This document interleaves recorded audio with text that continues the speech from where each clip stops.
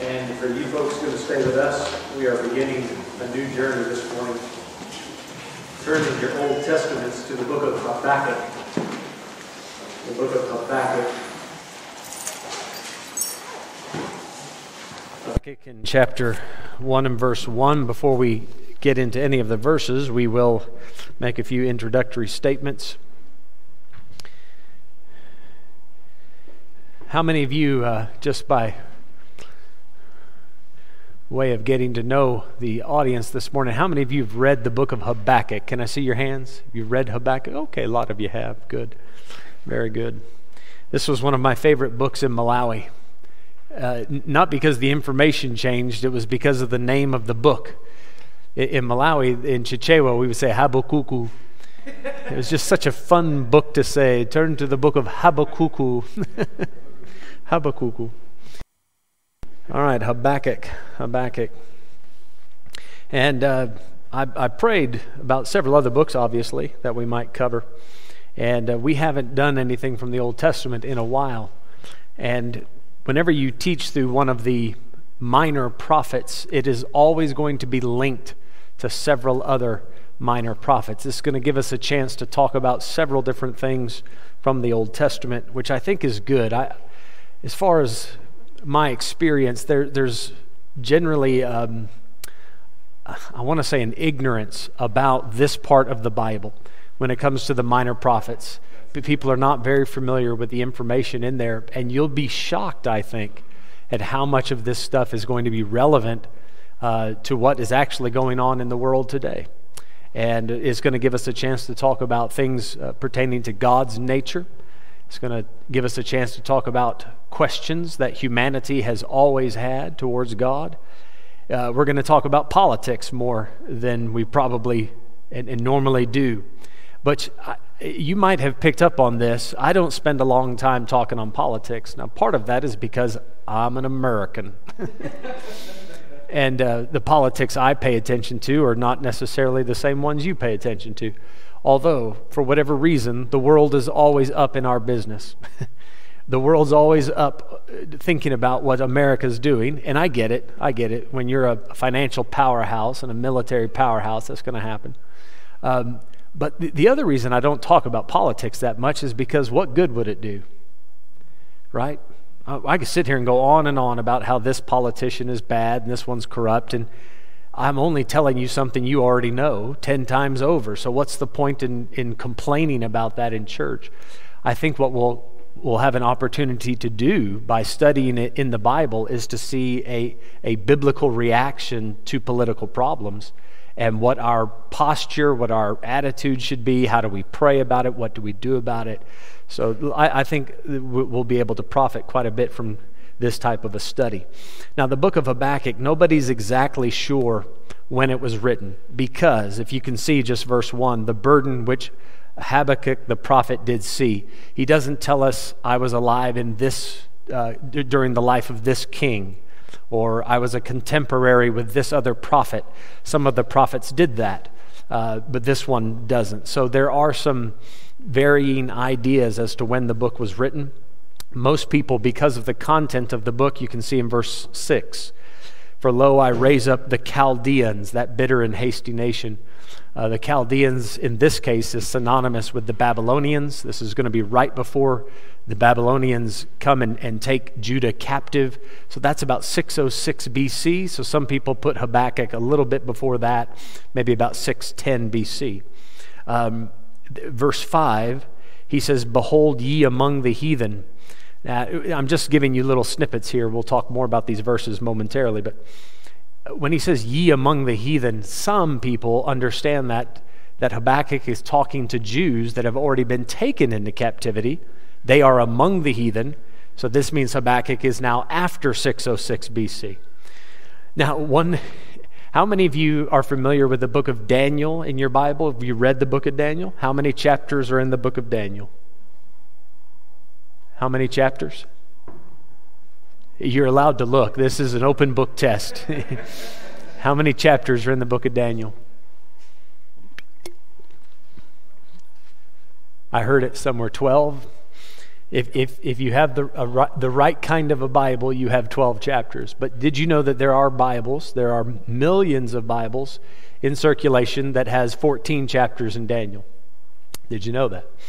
Chapter 13 is about Susanna, who was a Jewish widow, and the story behind that. And then chapter 14 is called Bel and the Dragon, the false prophet, or false idol rather.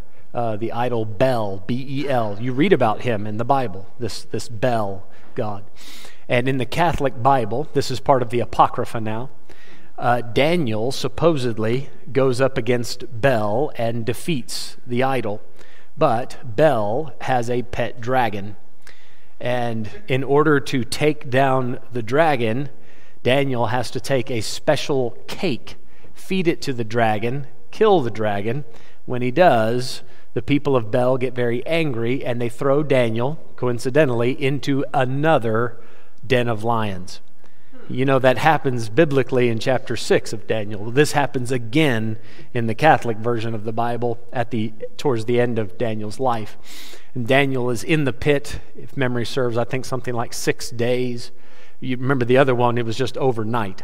This was like 6 days, something like that. And then the prophet Habakkuk, evidently, supposedly, was summoned by God and picked up by his hair. An angel picked him up by his hair and drug him across the land until he got to Babylonia, where Daniel was. And he did all this simply so Habakkuk could bring Daniel a meal.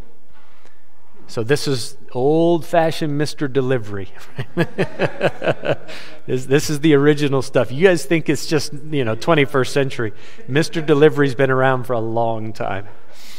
So Habakkuk evidently took Daniel a meal and assisted Daniel to get out of the den of lions, out of the pit, and then on he went. Now, if that's true, then that would have made Habakkuk right around 120, maybe 130 years old when that happened, which is highly unlikely, right? Highly unlikely. Physically, is it possible? Well, yes, maybe, but very unlikely. And there's that particular chapter of Bel and the Dragon, there's no historical evidence that it's actually a legitimate part of the Bible. So it's nothing that I take or a lot of people take seriously. Part of what we call the Apocrypha. But if you're wanting just some background on Habakkuk, there's your background. People try to put him in that time frame. Now, the first 2 chapters of Habakkuk, this is a conversation between God and the prophet. And I almost want to use a stronger word rather than conversation. There's a bit of controversy going on. The prophet you're going to hear it in his tone. He's upset, he's bitter, he's frustrated, he's angry, he's confused, and he's asking the age-old question, why? God, why are you letting this happen? And if I can stew that down a little bit, specifically, God, why are you letting bad things happen in this country without doing anything about it? Now let me say that again, and I want you to think of South Africa in 2021. God, there are so many horribly corrupt, wicked, violent, vile things happening in this land. Why aren't you doing something about it? That's the righteous prophet's question to God. And here's the best part. God answers. God answers. Throughout the first 2 chapters, God says, listen, here's my plan. Here's the short-term plan to fix it. Here's the long-term plan to fix it. Let me ask you folks, if I could tell you what God's going to do in the next 10 years to fix South Africa, would that be interesting to you? You'd like to know that, wouldn't you? What if I said in the next 100 years, I'll tell you what South Africa is going to look like, the shape and form the government is going to take, and so on? That would get your attention. Say, man, this is something I need to know about. And that's precisely what chapters 1 and 2 are dealing with. So it's very interesting stuff in that respect. And then chapter 3, just to introduce the book to you, you can look at chapter 3, verse 1. A prayer of Habakkuk, the prophet, upon, here's a nice Bible word, Shigionoth.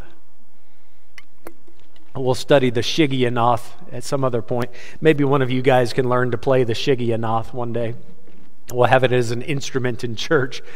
But this is actually, there's only a couple places in the Bible like this where outside of the book of Psalms. In the book of Psalms, you find this word Shigionoth on several occasions. It's an instrument that they would play. And many times a prophet would pray while he's singing. So the song and the prayer would go together. And I don't know if you've ever noticed it.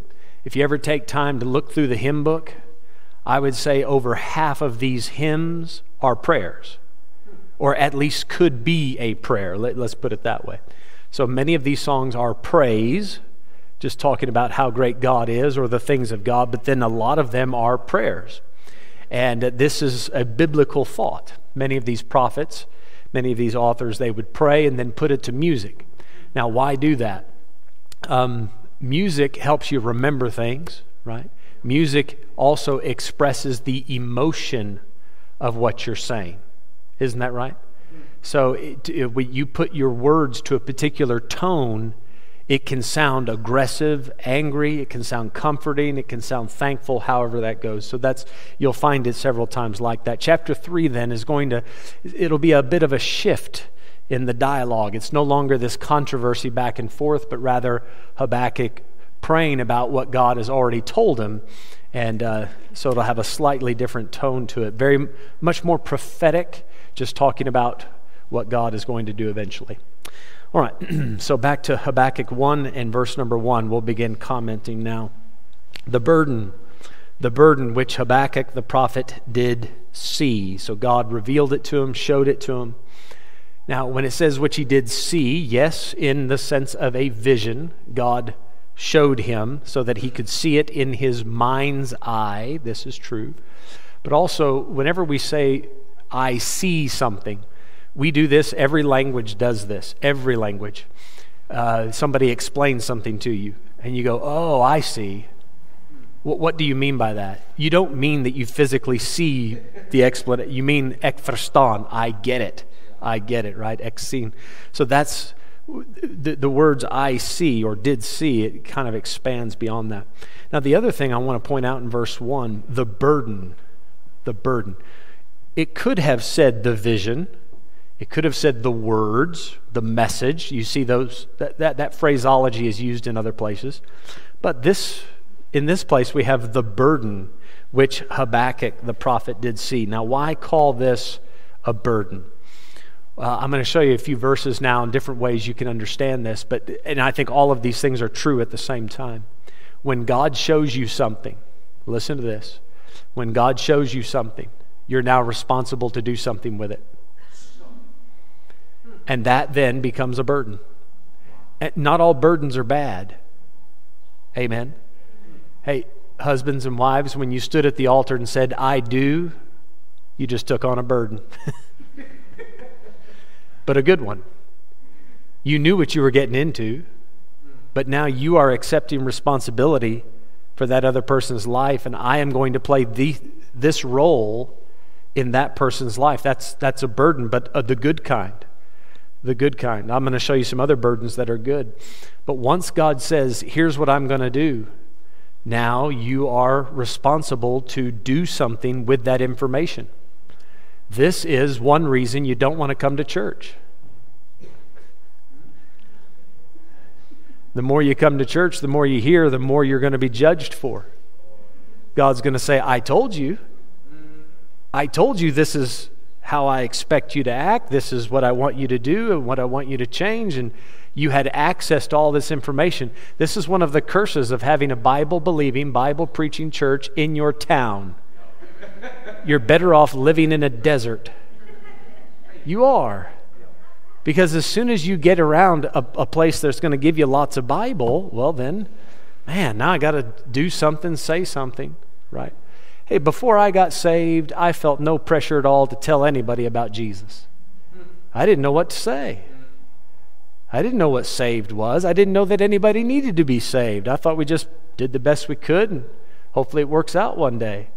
Then, when somebody explained the gospel to me, now I have a lifelong, healthy burden on my soul that somebody else needs to hear this message. If this is how salvation works, everybody needs to be saved. The gospel of Christ is the power of God unto salvation to everyone that believeth, to the Jew first and also to the Greek. I'm a debtor. Paul says, I am a debtor to all men. What's a debt? It's a burden. It's a burden. So when God reveals something, now you got to ponder it, you got to think about it, you got to explain it to others, you got to do something with that. Here's the other thing about a burden. When God says, this is what I'm going to do, God is now liable to follow through with that promise or with whatever he has said. If he says, I'm going to punish these people, that is God's burden now. Every man's word is his burden. This should be true of you as well. You should also consider your words your burden. If you say, I'm going to be there, your yea should be yea. Amen. So when we see the burden which Habakkuk the prophet did see, this is God telling the prophet, I'm going to do this, this, and this. And Habakkuk says, now I see what God is going to do. So you understand the word burden can be, this is what God is responsible to do. And also at the same time, now that Habakkuk knows it, Habakkuk's responsible to tell other people about what God is going to do. So the burden can go both ways. I think both things are true at the same time. Hold your place here. Come just one page back. Nahum chapter 1, verse 1.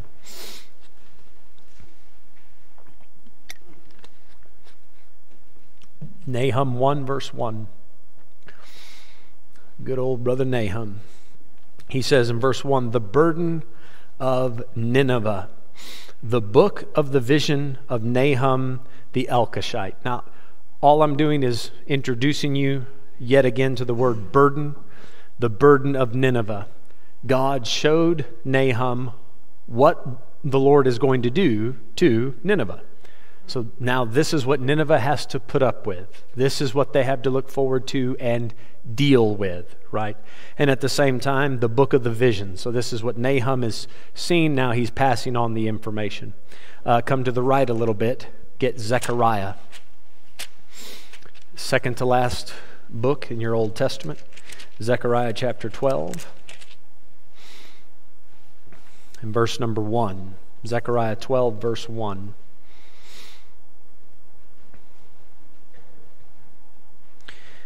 Zechariah 12 and 1, it says, the burden of the word of the Lord for Israel, saith the Lord, which stretcheth forth the heavens, and layeth the foundation of the earth, and formeth the spirit of man within him. Behold, I will make Jerusalem a cup of trembling unto all the people round about, when they shall be in the siege against Judah and against Jerusalem. By the way, this verse has been being fulfilled. And I use that English specifically. It is being fulfilled over and over and over again. Jerusalem is a cup of trembling. Because any nation that comes against her, they end up on shaky ground. Look at what's happening with Hamas even now, right? Every time they come around, Jerusalem becomes a problem for them. Because God said, this is how I'm going to handle this nation. It has become the burden of the world. Verse 3, and in that day will I make Jerusalem a burdensome stone for all people. All that burden themselves with it shall be cut in pieces, though all the people of the earth be gathered together against it. Do you see how that's immediately applicable in 2021? This is Zechariah writing this in the 500s BC. He's only 2,500 years ahead of his time. That's not too bad, but he's got it spot on. Tell me one other city in the world that could answer, that could fall into this category. One other city that says anytime somebody else tries to mess with it, there'll be a burdensome stone. There's no other city like that. There's been cities here and there, once in a while in a generation, but every single time Jerusalem ends up like this. All right, let me give you the word burden, but in a couple different uses here. Matthew chapter 11. See, you get the idea when God says, this is what I'm going to do, and then the prophet has to go tell people about it. That's a burden. But notice Jesus and the apostles use the word burden, And not so much in a negative sense here. Matthew 11 and verse 28. Come unto me, Jesus says, all you that labor and are heavy laden, and I will give you rest. Take my yoke upon you and learn of me. For I am meek and lowly in heart, and ye shall find rest unto your souls. For my yoke is easy, and my what? My burden is light. So Lord, what do you mean by burden? You see, people come to Christ and they go, well, I'm heavy laden. I am burdened down by the world. I am burdened by my sin. Amen. So you come to Christ and people say, I just want to give him all my problems and all my burdens, and I want to be burden free. That's not reality. That's a false concept of Christianity to go, he's just going to take all my problems away. That's not true. You trade problems. You get a new burden. What is that? Instead of living up to the world's expectations, the world says, here's what we want you to do. And Jesus says, throw that out. Here's what God wants you to do. Here are your new list of priorities. Here are your new responsibilities. And I am going to help you carry these. My yoke, take my yoke upon you. So why is the yoke easy? Because I'm not the only one pulling it. Why is the burden light? Because I'm not the only one carrying it. I have somebody to bear the burden with me. You see, but let's make sure we understand God still shows us, this is what I'm going to do in your life. And now that God shows you that, you're responsible to do something with it. So you see how the idea, the concept of a burden is still there, but it's a positive thing. It actually helps you make sense of what's going on in your life. Come to the book of Acts, chapter 15. Acts chapter 15, verse 28. This is shortly after the council meeting in Jerusalem.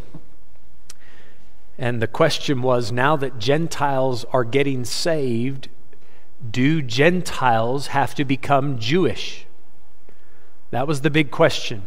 It was the question of the Judaizers in these days. People thought that if a Gentile gets saved and needs to be right with God, then he has to adopt Jewish culture.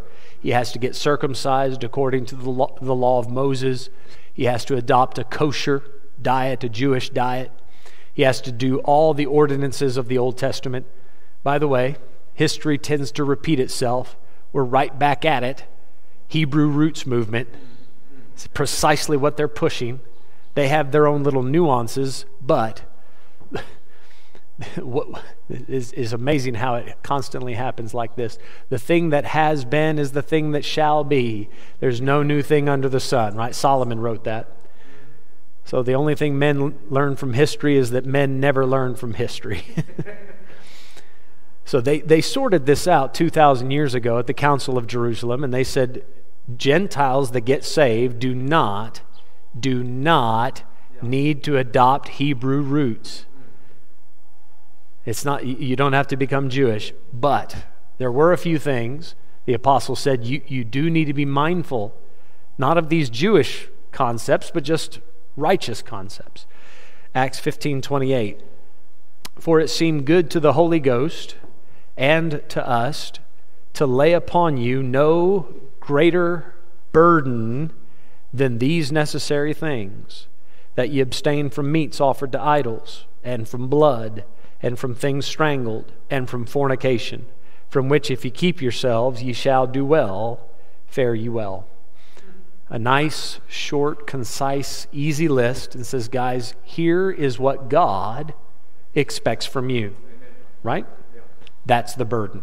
So I'm introducing you to the word burden and what it entails. It's not a bad thing. It's just what God expects. All right, let's come back to the book of Habakkuk now. Habakkuk chapter 1 and verse number 2. And now we begin the conversation. Nigh unto an argument, but let's call it a conversation for now. Habakkuk 1 and verse 2. O Lord, how long shall I cry, and thou wilt not hear? All right, how many of you have felt like that maybe recently? You've been praying, but it just seems like God won't answer. And what you're praying about you're right. You have a righteous cause. You actually are pointing something out to the Lord that needs attention. And you're wondering, God, why won't you pay attention? How long shall I cry, and thou wilt not hear? Even cry out unto thee of violence, and thou wilt not save. So, what the prophet is seeing is everywhere he looks in society, somebody's getting cheated, somebody's getting beat up, somebody's getting robbed, somebody's getting carjacked, somebody's house is being broken into, farm murders are taking place. The prophet is seeing all that, and the prophet says, God, step in. God, do something. God, put a stop to it. God, where are you? God, where? Help, please. And he says, God, why won't you save? Why won't you deliver anybody? Verse 3, why dost thou show me iniquity and cause me to behold grievance? Now, you can hear a bit of the bitterness in Habakkuk's voice here. It's not as if God is taking this wickedness and shoving it right under Habakkuk's nose and saying, look at this, Habakkuk, look at this. He's not rubbing it in. But that's kind of the way it sounds. Why dost thou show me iniquity, cause me to behold grievance? The way that God is causing this to happen is because God is not stepping in to stop it. So that's why Habakkuk says, you're causing me to see it, because everywhere he looks, it's going on. Now, I don't know personally where you've lived and what you've seen. No doubt some of you have seen some pretty horrible things. Where I grew up, it wasn't this bad. I could go out, listen to this, I could go to a park and play, and I wasn't afraid. I wasn't scared for my life. I wouldn't do that here. I wouldn't do that here.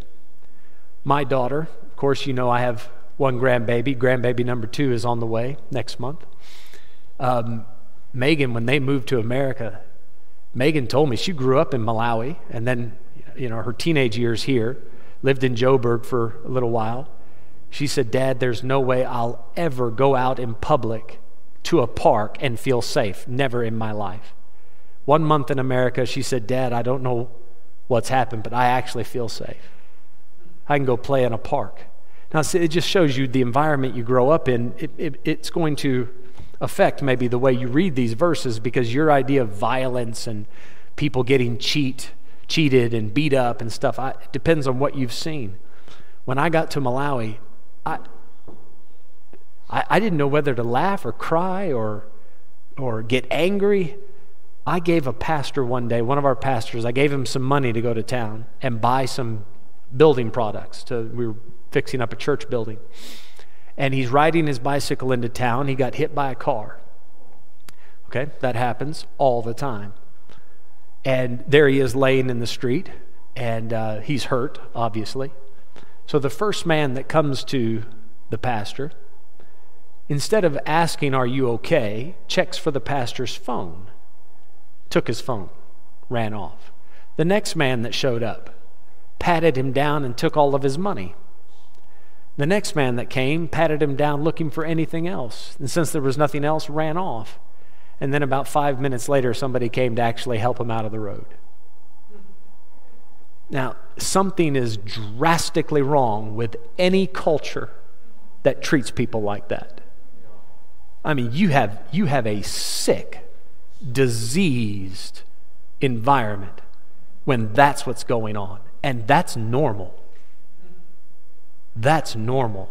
When I heard about this, I said, why did this happen? They said, Pastor, this is what happens every time. This is how we live. I was blown away.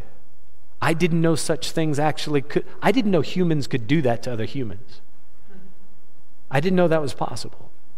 Now see, the longer you live, the more of these stories you hear, and it sickens you. You just realize, how can people actually be this horribly vile and mean to each other? Those kind of things are going on. Now what I saw, that's a small thing. That's a small thing. I heard about a story in Dundee when I was visiting there. People show up with machine guns at the farmer's house and just shoot the farmer sitting in his bakkie, and just shoots the bakkie. just out of nowhere, just because he can, just because he wants to. And then they have the gall to say farm murders don't happen. No, I'm sorry. Let's just be honest here. They happen. They happen. Let's just acknowledge it. They happen. And now, this is why I don't get into politics, because we can just go into story after story after story, and you walk away from church going, that was not very helpful. You just get scared. Let me draw it back into the verse. God, you see this happening. You know what God saw in this country for dozens and dozens of years, decade after decade, of people saying, because you're the wrong color, you don't get to live here, you can't work that job. And it was institutionalized and legalized. Legalized oppression. That's just disgusting. That's just disgusting. Now, God, you're letting me see this. Why won't you stop it? Verse 3, why dost thou show me iniquity and cause me to behold grievance? For spoiling and violence are before me. It's happening right in front of him. People getting robbed right in front of him. And God's not doing anything. And there are that raise up strife and contention. What's that? People constantly rioting, all the time arguing, rebelling against the authority. That's raising up strife and contention. All day, every day, somebody's picking a fight with somebody else. If you want to see it in South Africa, turn on the news and just watch Parliament any day of the week, and that's what you got. Strife and contention. What's the opposite of that? Sitting down and actually having a profitable conversation, conflict resolution. How do we fix this problem? We don't agree on the proper way forward for our country. Now let's talk about it. Let's think about it. Let's hear from our constituents. Let's learn. Let's move forward. Not these people. They said, let's just fight. Let's just mudsling. Let's just complain about everybody. When a country gets to that state, it's just about finished. When you're not able to sit down and have a calm, cool, and collected conversation, there's very little hope. Now, lest you think this is just politics, that's true of your home as well. As soon as you're no longer able to sit down and say, husband, wife, please, we have issues here in the home, we need to discuss it. If you cannot have a rational, calm conversation, your home is nigh unto finished. What can you do? Then you just start begging God, God, please step in. God, please do something. Please change my husband, change my wife. Please, you need a major act of God to fix that. Now, take your Bible. I want you to look at Hosea chapter 4. I want you to see some more context to this.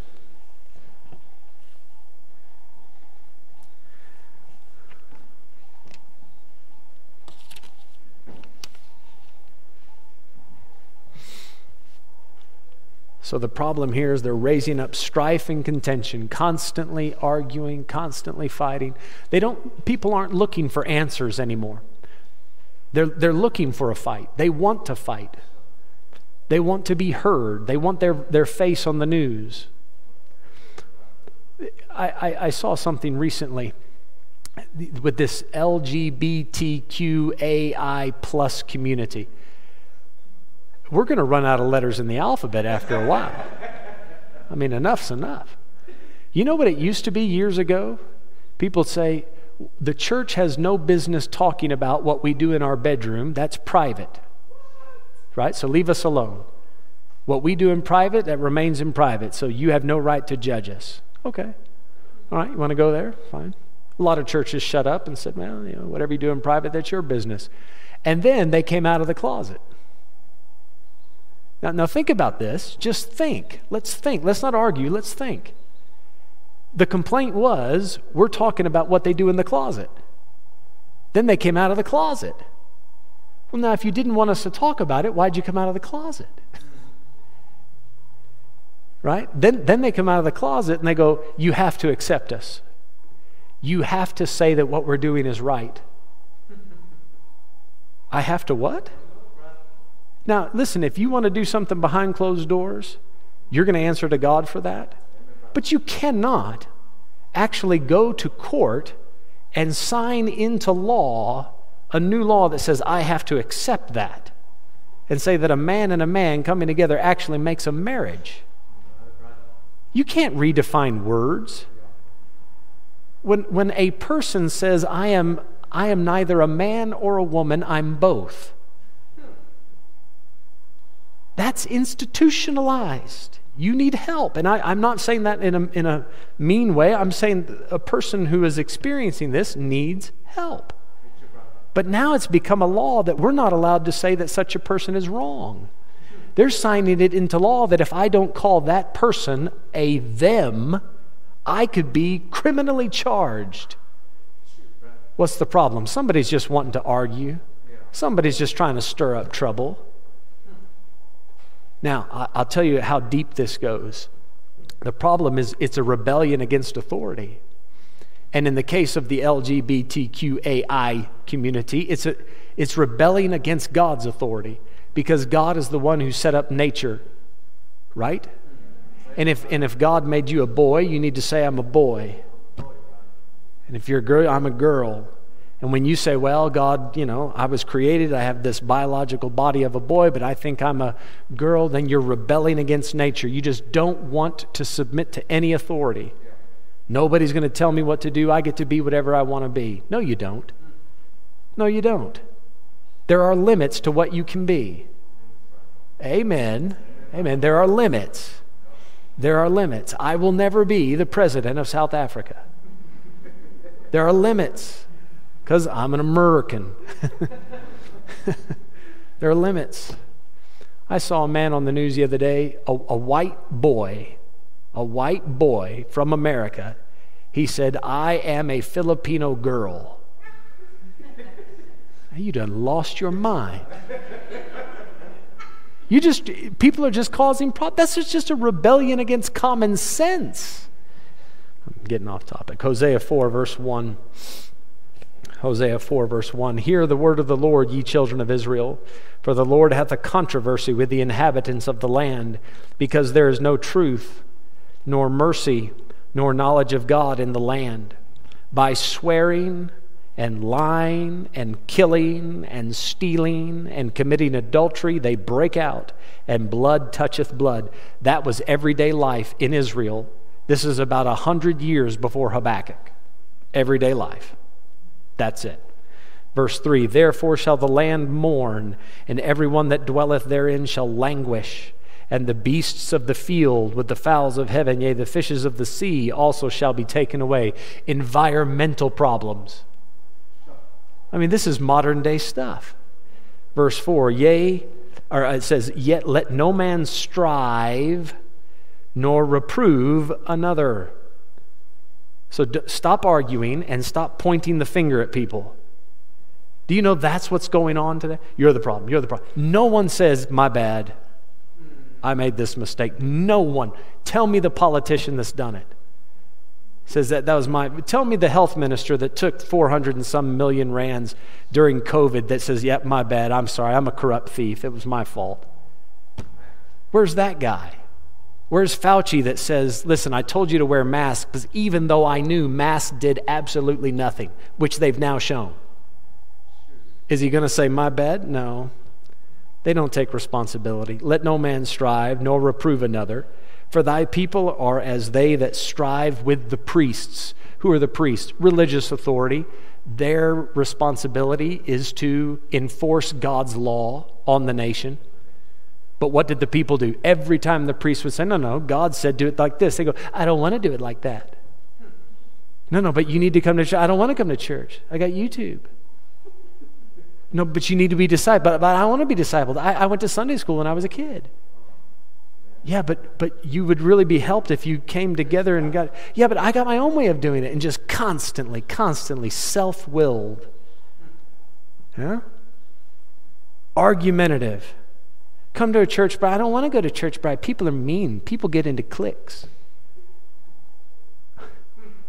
You can't get along with anybody. Verse 5, therefore shalt thou fall in the day, and the prophet also shall fall with thee in the night, and I will destroy thy mother. It's not just political problems. Mom's heart gets broken because Booty and Sissy won't listen. Because as soon as you say it doesn't matter what the authority says, you can do whatever you want, how are you going to tell your kids do this and do that? They won't listen because mom and dad don't listen. Which authority does mom and dad listen to? Do they submit to the government? No. Do they submit at work? No, they come home and gripe about their boss morning, noon, and night. They have not one nice thing to say about their boss. Do they like their profs at school? No, every prof at school is an idiot. That's what they say. Now I'm talking like you talk. Everywhere they go, there's nothing but problems, problems, problems. Then they come home, what do you expect? Mom and dad's a problem. Verse 6, my people are destroyed for lack of knowledge. Because thou hast rejected knowledge, I will also reject thee, that thou shalt be no priest to me. Seeing thou hast forgotten the law of thy God, I will also forget thy children. So you know what the priest does? The priest says, well, I keep telling people the Bible. They won't listen to it. Okay, fine. I'll fight fire with fire. I'll just argue with the people. And the priests start perverting the law, changing it.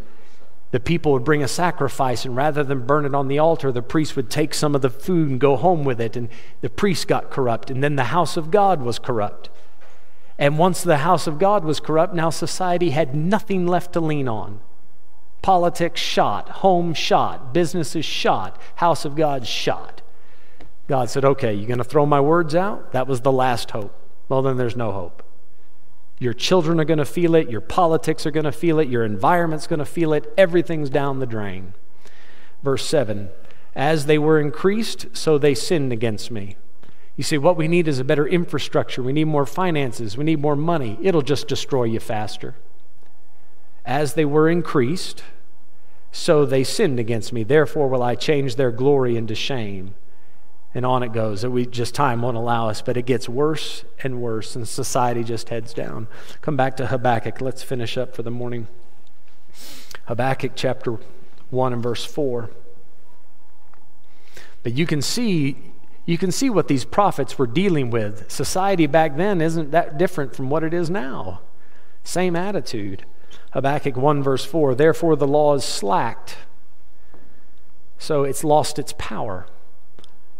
When somebody goes and says, yes, but you've broken this law, they go, so? Just pay enough money and you don't have to go to prison. Pay enough money, under the table, it's all fine. Well, then what was the purpose of having the law? Therefore the law is slacked, and judgment doth never go forth. For the wicked doth compass about the righteous, therefore wrong judgment proceedeth. Because everywhere the righteous man stands, he looks this way, there's a corrupt judge here. He looks this way, there's a corrupt policeman here. He looks this way, there's a corrupt businessman there. He looks this way, his pastor, corrupt, just taking the money from everywhere he goes. So he says, no matter what I do, there's wicked people compassing me, encircling me. Verse 5, behold ye among the heathen. Now, what I think God is doing here is addressing Gentiles. You can maybe just make a note because time is gone now, but Joel chapter 3, verse 9, you actually see where God does say, proclaim this among the Gentiles. So it's not very often God does it, but sometimes he does say, I want the Gentiles to know this. Behold ye among the heathen, and regard and wonder marvelously. For I will work a work in your days which ye will not believe, though it be told you. Now, what we get into, and this is next week's study, but God's going to explain how he's going to bring the Chaldeans and destroy Judah and the punishment that he's going to give for all this wicked stuff in society. The thought I want to leave you with this morning from verse 5, God does have a plan to fix it.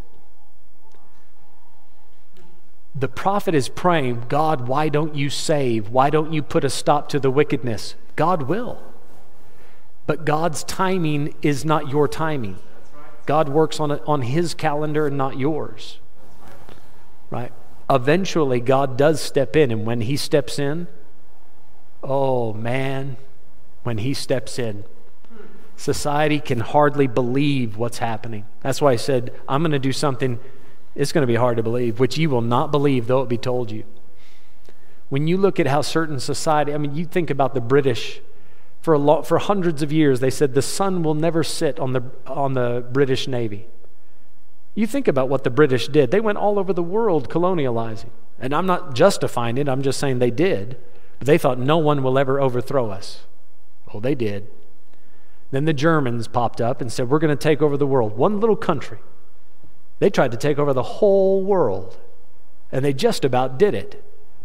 And this country sent delegates to sit at the feet of Hitler in the 1930s to learn how they were doing it so they could do it here. Look how that turned out. Every time you go to one of these places and they say, we are the world's superpower, look at America right now.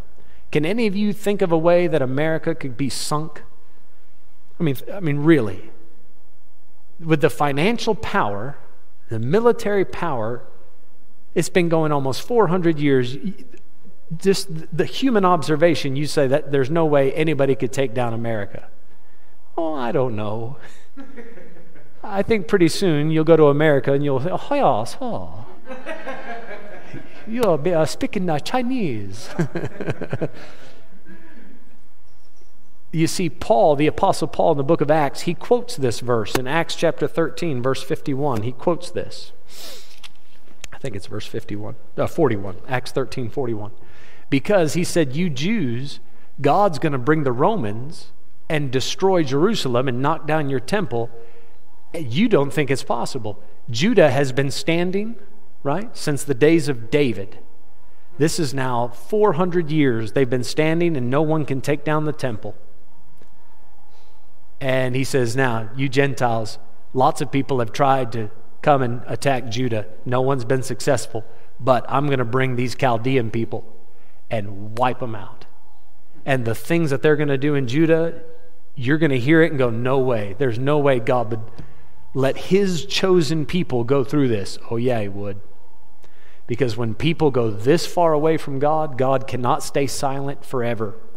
God will eventually step in and eventually do something. Now, I know we've talked a lot about politics this morning, but can you please make this personal? Make this personal. Whatever the things are going on in your life, say, why isn't God answering? He will eventually. He will eventually step in and put a stop to it. So the best thing you can do before you get to that point is say, God, I was wrong. You have put certain authority structures in my life. There are certain things you've told me to do, and I need to pay attention to those things. And I want to bring those things right to you. I was destroyed for a lack of knowledge. I didn't know you well enough, and I want to fix that. I want to fix that.